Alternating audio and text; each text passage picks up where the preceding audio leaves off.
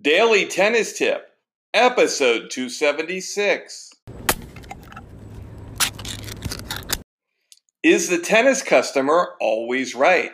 Parentheses, 2 plus 2 equals 5? Find your aha moment right after this. Do the best you can with everything you got. Struggle day to day, cherish every fight you fought. Destroy your obstacles, remove the blocks. Got to stand strong, can you do it? Break through, can you move on wherever you... Welcome back to Find Your Aha Moment. I'm your host, Brian Lutz of BackhandCity.com. So today's the topic. Is the customer always right? 2 plus 2 equals 5? So you've probably heard the expression, the customer's always right.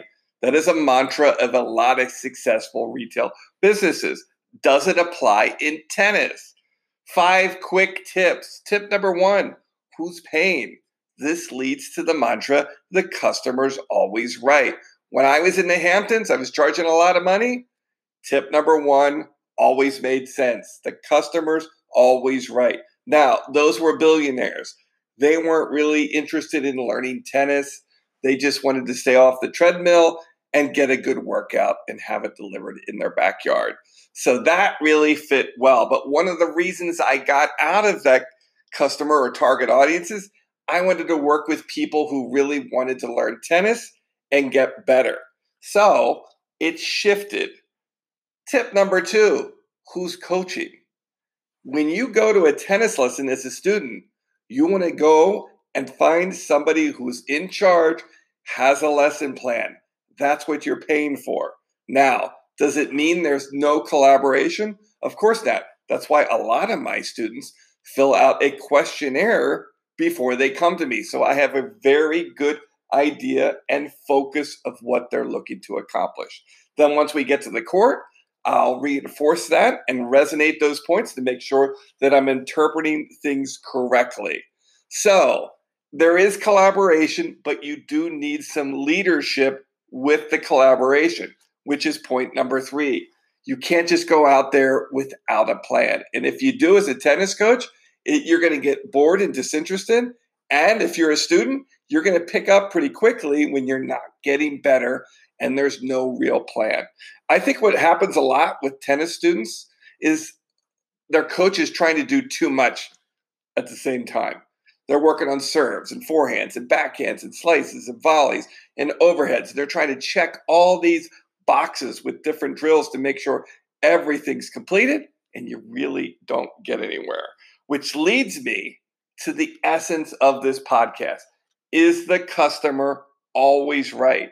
Tip number 4 is process. I use a system that's built on progressions. In fact, it's built on color progressions. We start off with beginners with red balls. Then you go to orange balls. Then you go to green balls. And then you go to yellow balls. So within each milestone, you have to accomplish certain tasks to check a box to move on. The students know about this. Sometimes they get tired of hitting with the colored ball system and they want to go right to yellow. So you as a tennis coach, what do? Now, the key to getting better, and this is what I think as a tennis coach, is you got to stick with the drills and the progressions as long as possible. Now, at some point, depending on personality type, students want to bail and they just want to have fun and hit. So you got to know when to pull out of that and when to stick it out. Some students need that push, right? They need to bust through it. Sometimes I'll just let them go and let them hit how they want to hit. So it's a bit of a collaboration. Not that you want your student to run the class, but you've got to have the leadership. And you as a student, you've got to communicate clearly what you want out of your instruction, especially if your coach isn't giving you any questionnaire or asking you any questions on what your goals are before you step on the court.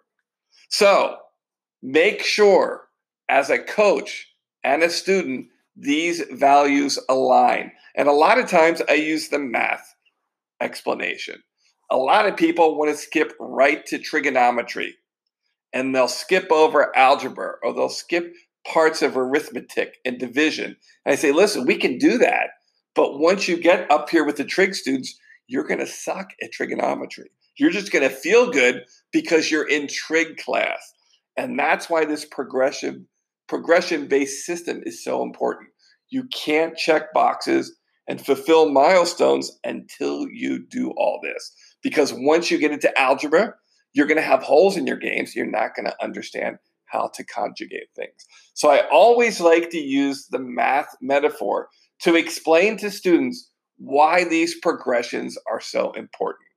We're in a volume business. You as a student, we're talking about to get better, you need to increase the amount of volume and shots that you take on the practice court.